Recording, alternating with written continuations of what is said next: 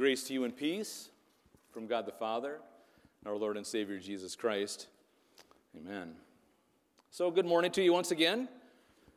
Thank you. Like I said, there's a lot going on this morning, and I don't know about you, but I feel a little buzz in the air of the excitement that's going to happen this afternoon. Semi-annual meeting coming up later, of course, and then roll right into Taste of Grace fundraiser as soon as that meeting is over. So like I said, come on back in a little before 12, and we can get those two events going on. So a lot going on here today, a lot going on in the church. You heard a lot of announcements, and I kind of think that's a theme for a lot of us. There's a lot going on in our lives every day of the week, and it seems like twice as much on weekends. We don't just kick back on weekends anymore. We got kids heading every which way to sporting events, and we got work and jobs and things like that. And so now that I have you here, right? We're here. And I pray, I try to pray every week that God help us to eliminate the distractions that we brought in here with us. And those aren't just words to say. That's a real prayer, a real understanding that that's what God does for us, that He holds us and we can listen to His words of guidance and direction for our lives, always leading us back to Him. A few weeks back with our youth group, that was our theme for the evening, was distractions. What kind of distracts us in our lives, how we can become a distraction for other people. And since we're all here this morning, again, I want us to kind of set the mood and remind us where we're going this morning, the things that God wants to have on our minds, the things that God wants us to have to help strengthen our relationship with Him. And then so by way of reminder of all of that, I want to say to you again this morning, Happy Easter. Happy Easter. And you'll remember, I constantly remind us just to keep it fresh in our minds that Easter isn't a one-day celebration, it's a 50-day celebration. We're in the midst of what we would call our Easter celebration. This is the fifth Sunday of Easter for those of you keeping score at home, right? In a few short weeks, we're going to be celebrating Ascension Sunday, and then right on the heels of that, Pentecost Sunday. Those are some of my favorite Sundays to be talking about different things. Now, for the past several weeks, we've kind of had a little series going. We've been focusing on the appearances that Jesus made after His resurrection, after He literally conquered death and opened up the heavens, right? And that's what we talk about, the Easter celebration is all about, is God, Jesus, opening up the heavens to us. That's a common theme throughout the New Testament. It's a common theme that we should be concentrating on. It's a common theme that we should be focusing on. A couple scriptures that kind of point that out. Mark 1:10, this is right after Jesus' baptism, as Jesus is being baptized. It says, immediately, Jesus coming up out of the water, Jesus saw the heavens opening, and the Spirit like a dove descending upon Him, the heavens opening, right? Later on, right after this, Jesus was having a conversation with Nathanael and tells him that you will see great and unsearchable things which you do not know, is basically what He was telling him. For example, now look at John 1:51.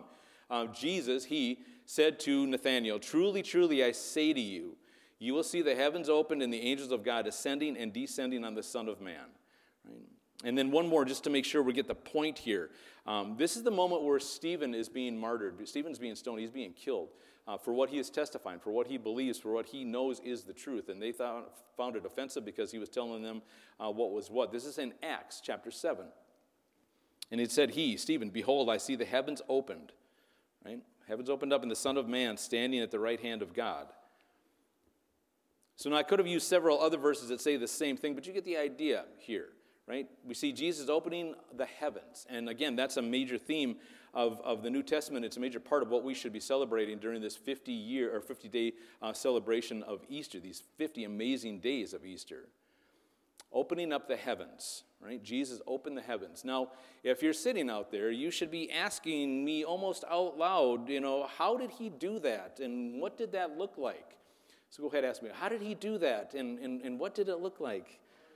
Thank you. I'm so glad you asked that. I'm so glad you asked, right? So, okay, that's why we're here this morning, in order to understand this fully, to understand how and why Jesus opened up the heavens. Now, we've been talking about the days after Jesus' resurrection, when He was appearing to His disciples and teaching them, and lots that we're learning from that. But to do this, to understand this, how Jesus opened the heavens, we got to go back to the day Jesus died. We call that Good Friday. And trust me when I say that was a very good Friday. Okay, most Fridays are good, right? But this was great. This was an exceptionally great Friday. Several remarkable Amazing, extraordinary, astonishing things happened that day. And I want to share two of them with you this morning. I want to set one up, and then I want to show you how Jesus did all of this, the heaven's reaction to Jesus on that Good Friday. So Matthew, Mark, and Luke all record on the day that Jesus was crucified that the sky turned dark. The sky turned eerily black at the 6th hour of the day. Take a peek at what Matthew says here. It says, "Now from the 6th hour, darkness fell upon the land until the 9th hour." So this is, the 6th hour is 12 o'clock, and the 9th hour is 3 o'clock. This is just one of the remarkable things that happened that day. But I want to talk about this darkness. I want to talk about this moment. I want to talk about this from not only from a biblical standpoint, from a historical standpoint, and put some dots together. Then we're going to talk about something else that happened here. Okay, so for example, this passage right here, this Greek word for fell is the Greek word ginomai, which depicts an event that kind of slowly crept up on them. It's not like all of a sudden the light got turned out. All of a sudden it just started creeping up on them. Before they knew what was happening, it was black and it was dark out there. And yet it appears to have been a cloudless day. I'll get to that in a second. But then suddenly and unexpectedly it started to become darker and darker until this ominous dark gloom filled the entire landscape, right? And the entire world. This is the darkness that came over them. And this is how the heavens reacted to Jesus being crucified, being killed. And by the way, the Greek word for darkness there, is gotos. And we see that actually all over the New Testament. We see that word a lot. It means, every time we see it, it means very dark, very black, very dark. And while we're at it, the word for land there is the Greek word ges, which is the Greek word for the earth, which depicts this darkness fell over the entire earth. Now, when we think, well, that's just in the Bible, right? Well, no, it isn't. It's throughout history, and it's a lot of historical people have written about it. Several historians at least mentioned that a darkness covered the entire earth about the time Jesus was crucified, and one of them kind of nails it almost to the day. There's really no explanation for this darkness. It's not an eclipse, right? Because it lasted 3 hours, not 3 minutes, right? So it's not an eclipse. There's no real explanation for it. And the coolest part, okay, maybe not the coolest part, but the coolest part is there's a lot of non-biblical historians that talk about it, that collaborate this. Take this guy, for example. I'm not going to play Who Dis with you this morning because you got no chance at this guy. This guy is named Thallus, right? And he's a historian. And he was writing around the year 52 AD. So think about that, about 20 years after the event happened. And he mentions the day that the earth went dark, 20 years before this, he says.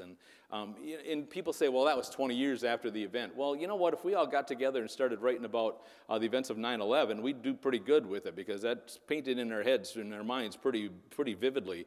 If the earth suddenly went black for 3 hours plus, that would be in our heads pretty vividly. So Thallus is writing about it.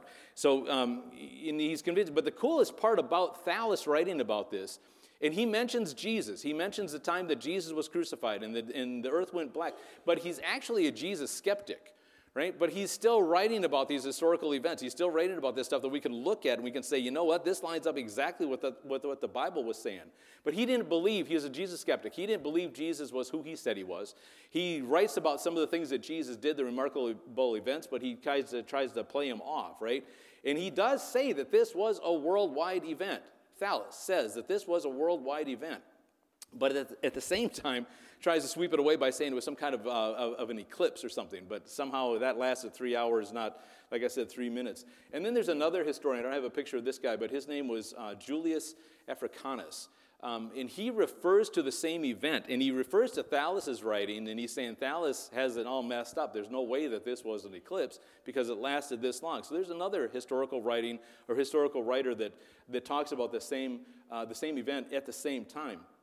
One Greek historian named Pheljon wrote an extensive chronology of Greek history and Roman history about AD 137. So this is significantly afterwards. But he talks about, and here I've got actually the quote written down here. That's why I keep looking down at my notes here.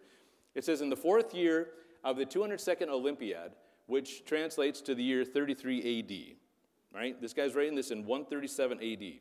He says this, there was the greatest eclipse of the sun, and it became night in the 6th hour of the day, i.e. noon, so that stars even appeared in the heavens. And then he talks about, and we could talk about these other events too, but he talks about the same events. There was a great earthquake in Bithynia, he says, and many things were overturned in Nicaea. So just like Thales, this guy, this Phelgon, tries to explain this darkness away by an eclipse. He acknowledges that it happens, and he even nails the year that it happens. And he says, this is what happened, and this is how long it happened. He's practically quoting from Matthew, Mark, and Luke, and yet here he is, a historian, saying, yeah, but that's not why it went dark. It's not Jesus wasn't who he said he was, and that kind of thing. But again, we look at these historical events, and we look at these historical things and say, wow, these guys are really collaborating what we read in the Bible. So many times we hear, well, there's no historical evidence to back up the Bible. Well, you know what? There's a stack about this high that backs up a lot of what we look at in the Bible. We just got to look into it. We got to read down kind of almost between the lines and find these little golden nuggets. And thankfully, there are a lot of people that do just exactly that. And this is what they came up with. So if we're looking for non-biblical support of Jesus, here it is. And, okay, so getting back to the darkness, excuse me, I got a frog this morning. Getting back to the darkness, it looks like it's a fulfillment of Scripture, of prophecy, that we don't really look at. We don't say Jesus fulfilled this, but we do say prophecy was fulfilled that day. If we look at Isaiah in chapter 50, verse 3, the first part of it says, God says, I clothe the heavens with darkness and cover them with funeral clothing. Now, this is a little bit out of context, and I don't want to read this whole section, but I do want to read this part that talks about, in verse 6, we go back to where Jesus is talking, and Jesus is saying these things before they happened. He says, I didn't hide my face from insults and spitting. And it goes on, it almost reads like Psalm 22, this section. It talks about what Jesus was going through. So we look at it from a historical standpoint, we look at it from a prophetic standpoint, we look at it from a reality standpoint. So from 12 o'clock to 3 o'clock in the afternoon. This is significant. This time is significant. It's not like this is just kind of a random time that gets thrown in there, and it's not just a random detail that Matthew, Mark, and Luke all put in there, and some of the historians put in there as well. 12 o'clock is the time that the high priest, Caiaphas. Now remember, this is Passover. This is the day Jesus died. This is Passover. Caiaphas, in all of his priestly garments, would be beginning the process of sacrificing that Passover lamb. At 12 o'clock, that's when he begins the process of sacrificing the Passover lamb. And now, at this moment, it gets dark until 3 o'clock, until the ninth hour, 3 o'clock. 3 o'clock is the time of the evening sacrifice. 3 o'clock is the time that Caiaphas would actually be sacrificing that lamb and offering up the blood of the lamb to cover the sins of the nation. And at that moment, the time of the evening sacrifice, is when this lamb was to die to cover the sins of the nation. But that's the moment that the Lamb of God died to take away the sin of the world. Not cover the sin of the world. The Lamb of God died to take away the sin of the world. So now imagine this scene here, right? Turn the gem a little bit and read into it a little bit. Sometimes we look at the gem, I got a little one here. Sometimes we look at the gem and we see our own story in it. But sometimes we got to turn that gem so that God's light can reflect on us and we can bask in that glory of who He is and what He's done for us and what He writes to us. So let's do that today. Let's let some of that light shine on us a little bit today. So 3 o'clock, if we're standing there, right? And Passover Friday, this is a huge moment for everybody here in Israel, in Jerusalem. So this is a huge moment here. Caiaphas is in his glory, right? This is what he gets paid for. This is his moment to stand up there, right? Stand up there next to the temple. We got the temple, we got the Holy of Holies, ready to sacrifice that Passover lamb. When Jesus breathes his last, right? And commends his spirit into God's hands, just like we read here a moment ago. And here, right now in history, this is the moment of truth, when Jesus breathes his last. 3 o'clock, time of the evening sacrifice. Stand there with Caiaphas for a second. There's no way for us to know exactly if Caiaphas actually was able to sacrifice that lamb before everything started going crazy or not. But one thing is for sure. When Jesus says it is finished, a few miles away from that cross, inside the temple, some crazy stuff happened. You think it was crazy being completely dark outside? And it was, right? Completely crazy, right? But we got the temple. And so there's the temple court and everything. We'll get into that another time maybe. But the temple proper, it's not like a big cathedral that we see in Europe and things like that. Think more like a shoebox for the temple. The temple is actually kind of a small building when it comes right down to it. And there's 2 sections to the temple. The first section is called the Holy, and then there's a second section called the Holy of Holies. There's two curtains in the temple. There's a curtain at the front entrance of the temple to kind of keep people from seeing in what's going on in there. And then there's a second curtain that separates the holies from the Holy of Holies. Now, Holy of Holies is where everything really happens. This is where we kept the Ark of the Covenant until we didn't have it anymore, and then it got someplace else, so we didn't have it there. But God told Moses when he was building the tabernacle, right? When he was building the tabernacle, which is just a temple that we can move from one place to another. It's a tent that we can move from one place to the other. So the temple is a permanent tabernacle, if you will. And God told Moses, separate the Holy of Holies, because that's where I'm going to come and I'm going to sit and I'm going to be with my people. When I come down to earth, that's where I'm going to sit, and I'm going to sit on the Ark of the Covenant, on the cherubim. We can get into all that another time too. But so the curtain separating the Holy of Holies was basically to protect us from God's presence, because he is so holy that we can't be in his presence. So that second curtain is the one we need to talk about.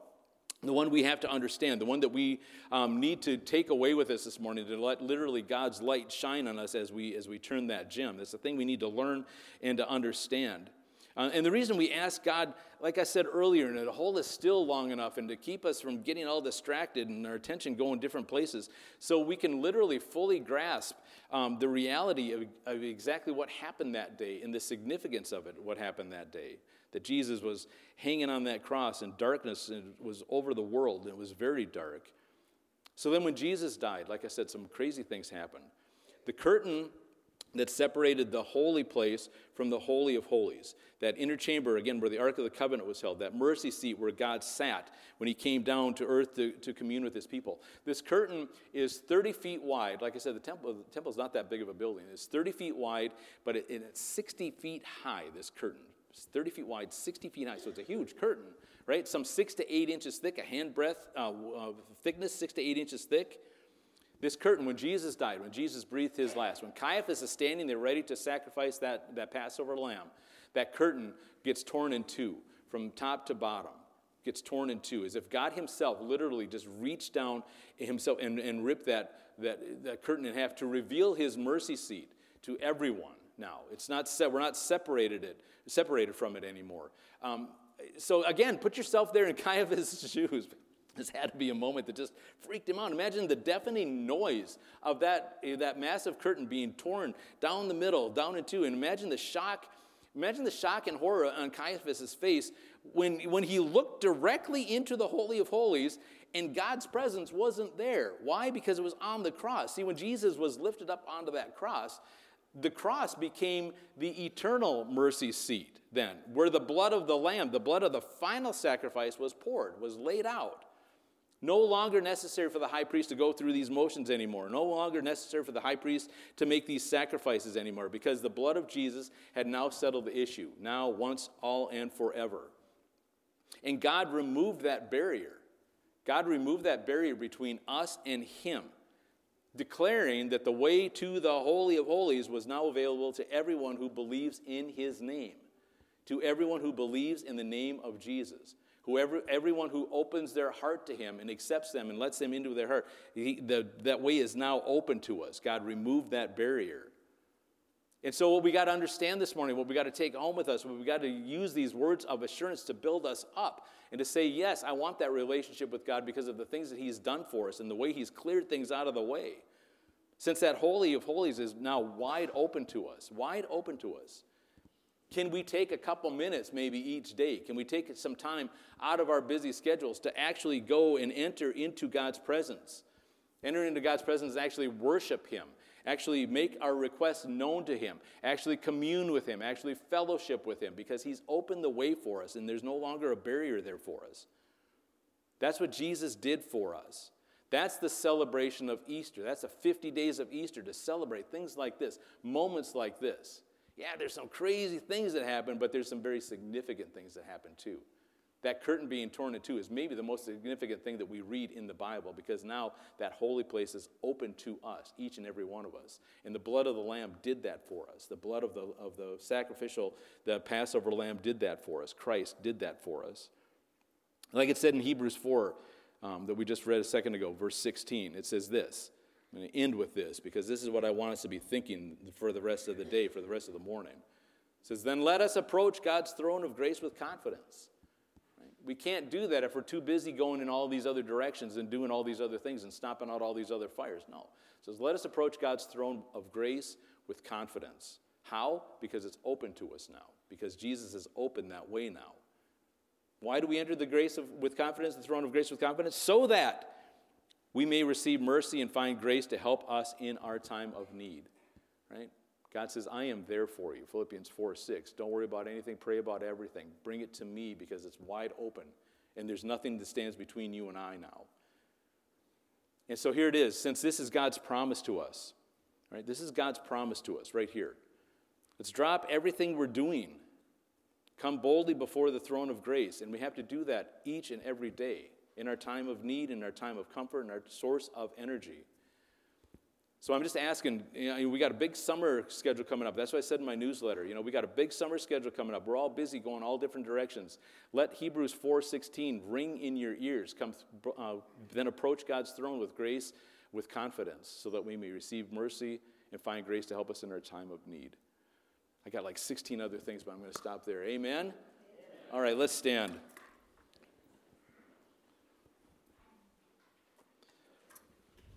Ooh, and let's continue to worship